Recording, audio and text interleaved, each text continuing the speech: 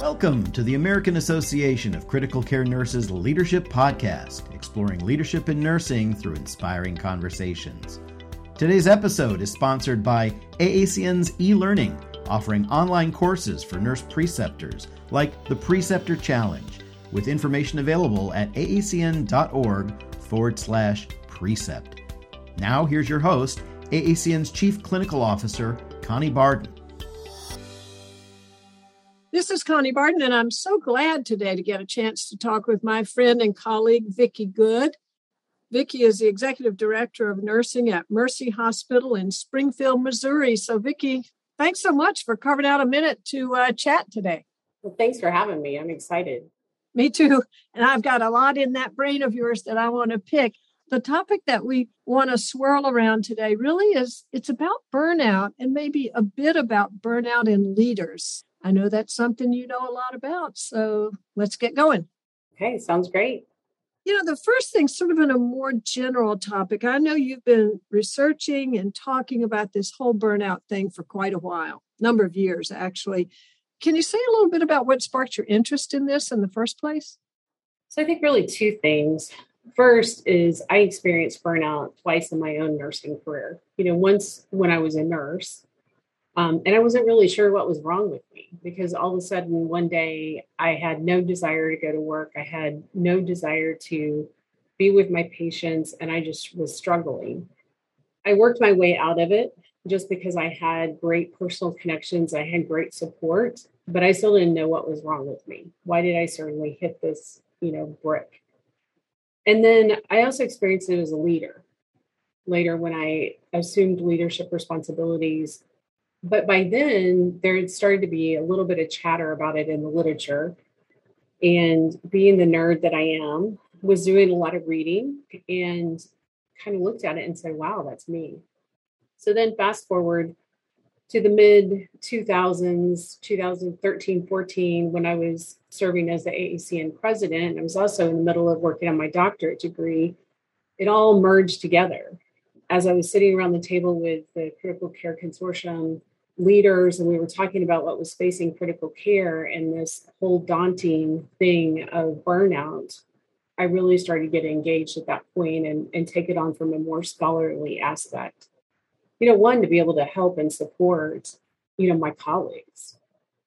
Wow. Well, there's a whole lot in that I want to circle back to as we go through this. But I think before we go too much further, and it sounds like you know a heck of a lot more about this than I do, let's get on the same page. So if somebody says to you, well, how do you define burnout? Tell us a little bit about that. And if you have any great tidbits of wisdom from a lot of this research that you've reviewed, we'd love to hear about it.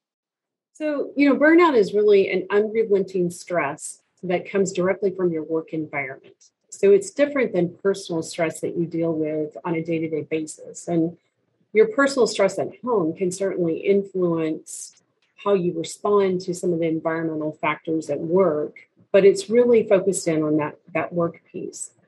Chris Maslach really did the bulk of defining burnout. And believe it or not, she defined it back in the 1970s. But if you really look at sociology in the 1970s and the generations that were working then, it didn't take hold. And I think there's a lot of different reasons why that happened. But, primarily the older generations approached the workforce from a standpoint of you just deal with it. So they weren't willing to talk about those feelings that they were having at work. The younger generation, I think, has taught us that it's okay to acknowledge our feelings and to acknowledge these challenges that we're having. Chris really defines it, and most of the experts certainly agree with her, as three different categories or three different concepts. One is exhaustion, emotional and physical exhaustion. You just can't do anymore. The second one is depersonalization. It's a detachment. You suddenly don't find joy in the things that you once found joy in your work environment. You become completely disengaged from your patients, from your colleagues. So if you see that colleague that suddenly, was really involved in things and then steps away, that might be a key indicator there. The lastly is a sense of accomplishment. So you suddenly lack that feeling of accomplishment. You just think, I can't do anything right. I'm not making a difference. Why should I go on? Why should I do any more? And so if you look at those three factors together, that's what most of the assessment tools look at to define whether or not you're experiencing burnout. And obviously, if you test, quote unquote, test, positive in 1, 2, or 3 of those dimensions, depends on your level of burnout that you're experiencing at that given time. Just real quick, when you mentioned that, Maslow has a burnout scale or something that people use quite often, isn't it? Yeah, there's a Maslow burnout inventory that is a research-based tool that you can use to measure burnout. And then there's also now a variety of different tools that are a little bit more simple and less research focused, but still valid tools to use to measure burnout. That's really great. So it's not just a feeling or I think. Now, I love how you described it with the 3 key features. But I noticed that when you talked earlier about that you as a nurse experienced burnout, you said twice, once as a nurse and then another in your role as a leader. But what you said, because I wrote it down, is when you said a nurse, I had no desire for X, I had no desire for Y, no desire for Z, which is almost, it's the perfect fit with the more scholarly way that you described it just then in talking. So it was a perfect example. If you look at what we've gone through with COVID and you talk about exhaustion, depersonalization, and lack of sense of accomplishment, it's no wonder that burnout now, the rates have escalated like they have. Pre-pandemic, the experts were measuring burnout levels in nurses and critical care nurses in particular around 35 to 40%. Post-pandemic, we really don't have a lot of solid evidence out there yet what the burnout rates are. But some of the experts are estimating that those rates are probably approaching 60 to 70%. And so it's now almost at that crisis level, post-pandemic. So now what are we going to do about it? I think the other thing that is so critical with the pandemic is pre-pandemic, we saw mostly the burnout in our bedside nurses and our staff nurses. Post-pandemic, we're seeing it in all levels. We're seeing it in our staff nurses, we're seeing it in our nurse managers, our directors, our CNOs. So it's really taken on a whole new shape. I've always adhered to the belief every one of us is a leader. So I guess, if you go back to whether or not this is a leadership topic or a staff nurse topic, I think it's an everyone topic. And my favorite book of all times is You Don't Need a Title to Be a Leader by Mike Sanborn. And, if you look at the interventions, if you look at how we all get there, it's all the same, whether or not we're a staff nurse or a leader. Makes perfect sense. And when you describe emotional and physical exhaustion, I mean, you and I are talking now in 2022, where we've been through more than 2 years, going on 3 years of an unprecedented pandemic. Emotional and physical exhaustion describes a lot of people, not only in healthcare, but in a lot of different forums. I want to segue a little bit into thinking about this thing of it's not just staff nurses. It also is people at every level, so to speak, every role, I would say. Mm-hmm. So you experience it in a role as a staff nurse and also in a leadership role. Are there any things that differ between what shows up when a leader versus a more frontline professional experiences this? Anything come to mind around that?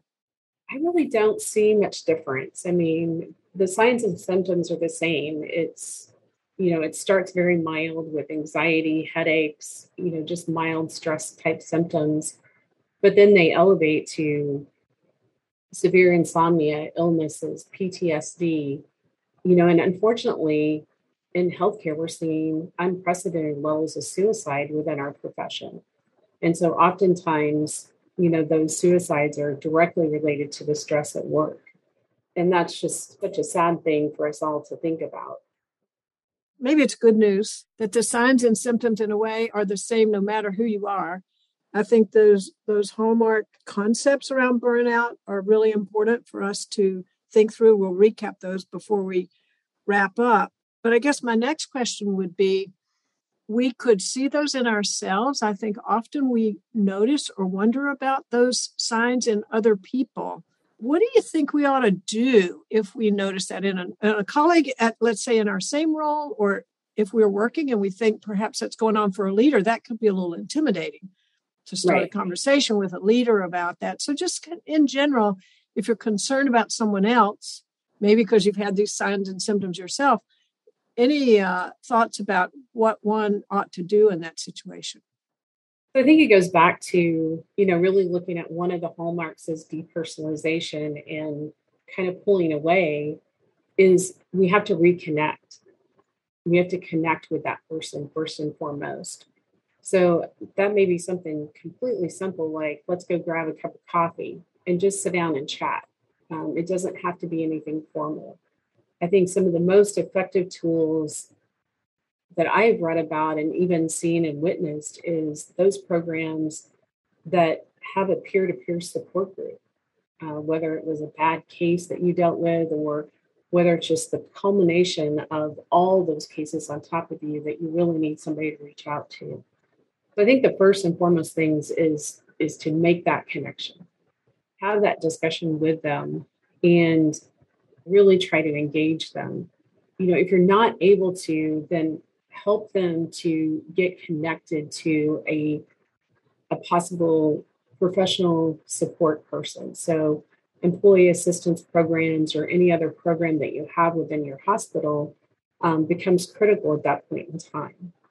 But I think the other thing, that I want to make sure that we can weave into this conversation is just the overall impact of healthy work environments as well, as we work through this, because there's two different factors on developing burnout. So one is our own internal clock, if you will. So some of us are just wired to having more issues with anxiety and depression and all those kind of things. But the second thing is the work environment that we're working in. And if we're constantly going into that work environment where it's unhealthy and there is not those support systems for us, it is going to pull us down. So you can take, the literature has shown this clearly, that you can take the person with the best resiliency skills there are and put them in an unhealthy work environment, and that environment's going to pull them down. In addition to connecting them, we've also got to look at what is the environment they're working in. So maybe they need to move to a different environment. Not saying that it's necessarily an unhealthy work environment, but is that work environment too stressful for them? Our particular hospital, we've done away with the whole rule that you have to work in a certain unit for 6 months or a year before you can transfer. That seems like a huge insight. I totally get that. I like your thought about sometimes it's a work environment that it doesn't fit you, doesn't align with your values. That happened to me once in my career, where I tried to make a go of it in a place and didn't know initially that my values and some of the values in this particular unit weren't aligned.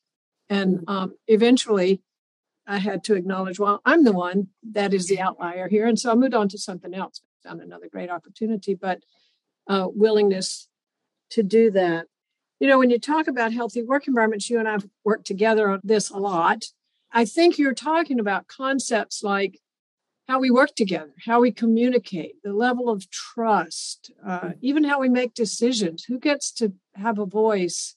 Anything else you want to say about, sort of your notion of what makes a work environment better in one place and not so great in another? Anything to add there?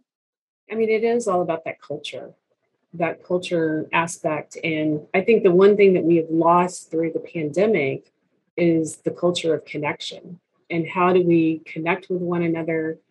Everybody used to go out to, dinner and drinks after a shift, and people are no longer doing that. We would have baby showers in the break room, birthday parties in the break room. Stuff like that had to go away during COVID. And so how do we start to reinvigorate those things that give people that personal connection at work? It also goes back to having authentic leaders. How do we support our leadership through this time, get them through the pandemic, through this feeling of hopelessness that they've developed, so that they can then support their teams in the best way possible? I love that you just said that, because I think so often we get involved in expecting so much out of our leaders. They're going to have the answer. They're going to fix this. They're going to tell us the right thing to do. But what you said was supporting our leaders, because guess what? They're humans too, right? Yes. I think I just want to reemphasize that point. Really, we're all in this together. Leaders have a different role and different accountabilities and all of that, but they're just as human as all the rest of us. And so supporting leaders takes on a whole new meaning. And you are in a high-powered leadership position. Executive director is all fancy. Like, what are a couple of things? Like, if you were feeling supported by your staff as a leader, can you think of, like, what might that feel like? Or what might that look like to you as a leader? Well, I think it is just that acknowledgement that we're human too. We're going to make mistakes. We don't intentionally mess up the schedule. We don't intentionally do some of these things. And I have always said that the hardest role in the hospital is the nurse manager. They are pushed upon from, people like myself, the CNO, the president of the hospital, to get certain metrics achieved, pushed by their staff, to get things done, and they're squished in the middle. I've often said they are the hardest ones. They are the ones that have the toughest job in the hospital. So AONL, which is the American Organization of Nurse Leaders, just did a 2-year impact study on leaders in the hospital setting through the pandemic. And would love to just share a little bit from that, because I think the one thing that shocked me and the statement just was overpowering to me was the overall impact of the study, looking at the 2-year time frame, was nurse managers have gone from burned out to hopelessness. And that is just an incredible statement when you think about that. So how do we pull them out of that hopelessness? But the top challenge in 2020, if we all remember when the pandemic started and the craziness that we all experienced with, okay, today you wear a mask for this long a time, and tomorrow now we wear the mask this way, and then the next day you do something different. So the top challenge in 2020 was, how do nurse managers communicate changing policies, and then how do they deal with surge staffing? But the top challenge in 2021, 75% of them reported it was the emotional health and well-being of themselves and their team. Wow. In 1 year, or a little over 1 year, that big of a change. Yeah. In about 18 months was the time spread between the two different studies. And this was 1,700 respondents. So it's not a small, in size that they looked at. That really shows us pre-pandemic, I think we're going into it at a pretty good spot emotionally, but where are we coming out as we move into this endemic phase of the pandemic is a totally different spot. Now we really have to focus on that emotional health. That is one powerful study. Wow. There's something else I want to ask you about, because I think this is really important. There's a lot talked about, and to me it's sort of common sense, but there's a lot of stigma around this. The whole issue of how we're doing emotionally, our mental well-being and all that kind of thing. And the culture, I guess I would say a lot of times, particularly in healthcare, about being willing to talk about it. What do you know about the impact of the stigma? And do you think that's getting any better? Any thoughts around that? I think it's getting better because of all the publicity.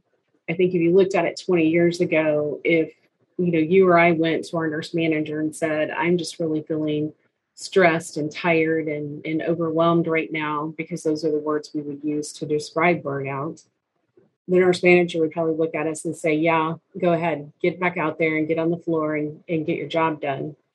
Now it's a totally different perspective. People understand it, they recognize it, and they realize that that's a cry for help. If I'm willing to come and say that. So I think the bigger thing is one, how do we help people recognize it within themselves first and foremost? So if I have somebody that comes to my office and they're extremely negative, very frustrated with different things, I will usually go down a line of talking to them about their emotional well-being and their emotional state, versus trying to focus on what the issue was they brought to me, because chances are there's an underlying issue there. Initially, healthcare providers, number one, we went into this profession to take care of other people. So we don't expect people to take care of us. We are the world's worst patients. Whether I'm talking to a physician or whether I'm talking to a nurse, we're the worst. First and foremost, we see it as a sign of weakness. You immediately go to, I'm not strong enough. And then I think the second thing is a lot of us, especially type A personalities, feel like it's our fault that we can't handle. And so if we can't handle it, it's our own personal weakness. How do we work with people to, and I think part of that, answer my own question, how do we work with people to get them to see that is just continually providing that education, that training up front. And you're starting to see that with hospitals. In fact, I just did a training that was 30 minutes long on suicide prevention that the hospital put out. Hospitals are now recognizing that, which is a great spot because we haven't seen that in the past. Yeah, Vicki, I totally agree. You mentioned a while ago EAPs, employee assistance programs, which I think all hospitals have, but typically have been underused. Although during COVID, I understand in a lot of places, some went the other way. So a lot of people tried to reach out and then suddenly there weren't enough resources because they were previously underused. One of the things I've noticed is that, and I'm not saying everyone needs to do this, but sometimes when people are just more forthcoming when they have a good experience with an EAP or with something that seems to sort of spread. 3 or 4 years ago, I accessed the EAP here where I work at AACN. And then during COVID, I shared that with some colleagues that, hey, this thing works. Hey, it's confidential. No big deal. I went for a few sessions and boy, I felt better. What are you seeing? Do you find people are more willing to share what they've done and that type of thing? Are we making any progress in that way? I think we are in different generations. So what I am seeing is our younger generations are taking more advantage of that. And I even hear that with my kids. My kids are both in college now, and I'll hear them say, I just need to take a mental time out. And I'm like, what? I would have never said that in college. I would have just sucked it up and kept going. I'm like, well, maybe they do need to take a mental time out. Maybe I need to reset my expectations. But, in all seriousness, I think there's some of us that are a little bit more seasoned that need to take some lessons from our younger colleagues because they're willing to call that time out and say, I need to take a break. I need to get assistance. Not seeing that as much with our older generation. They're less apt to access those resources. Although I've seen some of them start to access it again, just because of us being willing to talk about it now when we weren't talking about it in the past. Fascinating. Absolutely. So I want credit since I admitted EAP, and I'm certainly in the older generation. So exactly. Let me ask you one more question, then unfortunately we have to wrap up. So we talked about if you see something in a colleague and you're concerned and some things you can do. What if you're just feeling this in yourself and you're like, oh my goodness, I wonder if I'm burned out but I sure don't want to talk to anybody or what I do. Do you have any sage advice for someone who's just thinking it about themselves and maybe what they ought to consider? So I kind of pull it down to 3 words: recognize, pause, and reconnect. So first of all, we have to recognize when we're getting to that stress point. And as we recognize that, then what are we going to do to help us stop that slide? So for me, it's retreating to my sewing room and, quilting. We got to recognize what our activity is and when we need to have that break. The second phase of that is pausing. I go back to Kevin Cashman's book, the pause principle, and, the fact that we in the United States are the worst at pausing. If we, sit down on an afternoon and decide to leisurely read a book, that's considered non-productive. And we're almost punished for non-productive time, which, Connie, you and I have had this discussion many a time. But seriously, we've got to learn how to pause.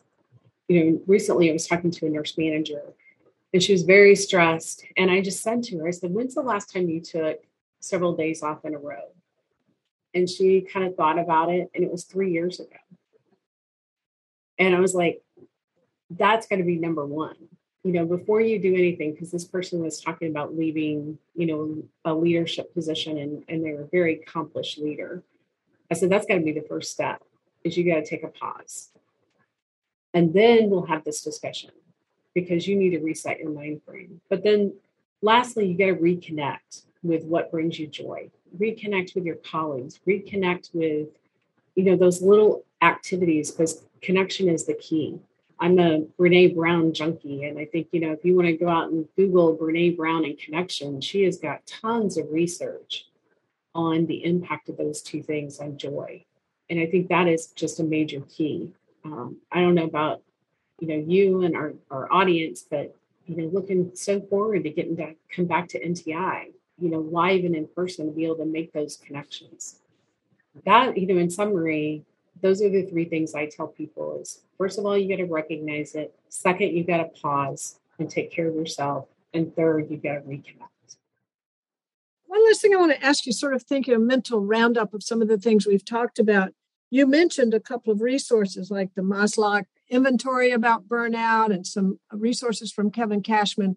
Are there any that you'd like to highlight before we finish up today? Yeah, Connie, there's just a ton of resources out there. If you're not into full-blown research, because the Maslach tool is a full research tool and costs money to use, there's a mini Z tool, mini Z as in zebra, that's out there.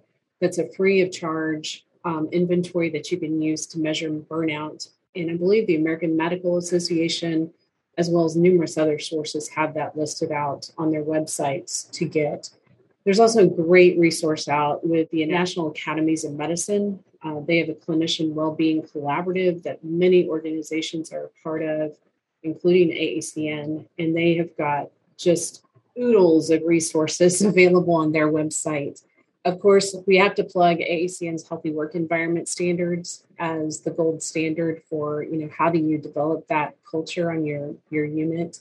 And then if you want to read more about the AONL longitudinal study, they do have that on their website as well, free of charge. So you can download it and, not being a member of the American Organization of Nurse Leaders. So it's out there. My two all-time favorite books is The Pause Principle by Kevin Cashman, and then Brene Brown's, research and work on connection. If you Google Brene Brown and connection, you're going to find a lot of different resources with that as well. There's just a bunch of stuff out there and a bunch of quality information out there to resource. Sage advice from a very wise leader. Let me see if I can make sense of this as we wrap up.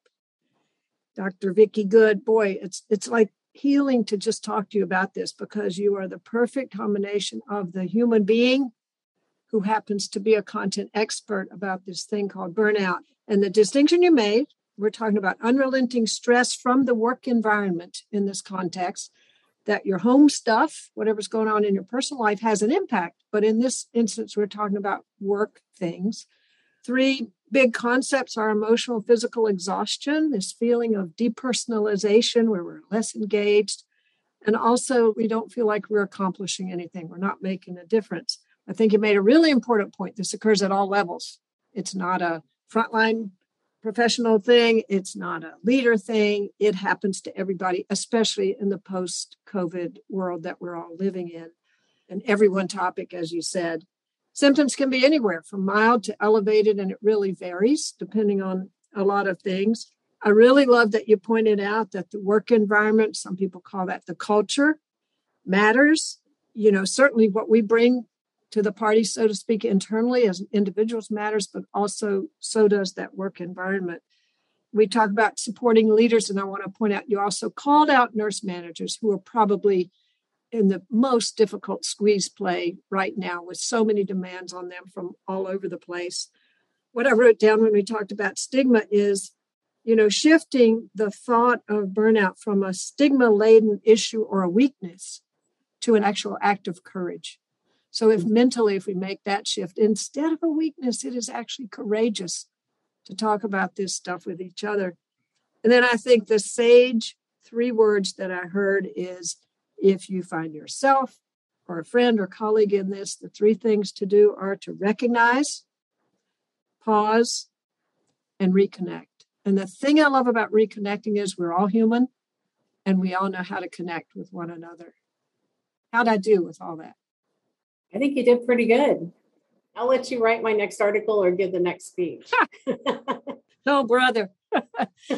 Well, listen, speaking of reconnecting, what a joy it has been to talk with you, Vicki. And just again, want to say thank you for sharing your brilliance and your expertise on this topic with us. I think the people listening are going to benefit so much. Thank you. Well, thank you, Connie.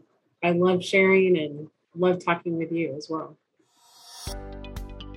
Thank you for listening to the American Association of Critical Care Nurses Leadership Podcast, proudly sponsored by AACN's Preceptor Challenge, with information available at aacn.org/precept. We welcome your thoughts on this episode or ideas for future topics. Feel free to email us anytime at podcasts@aacn.org.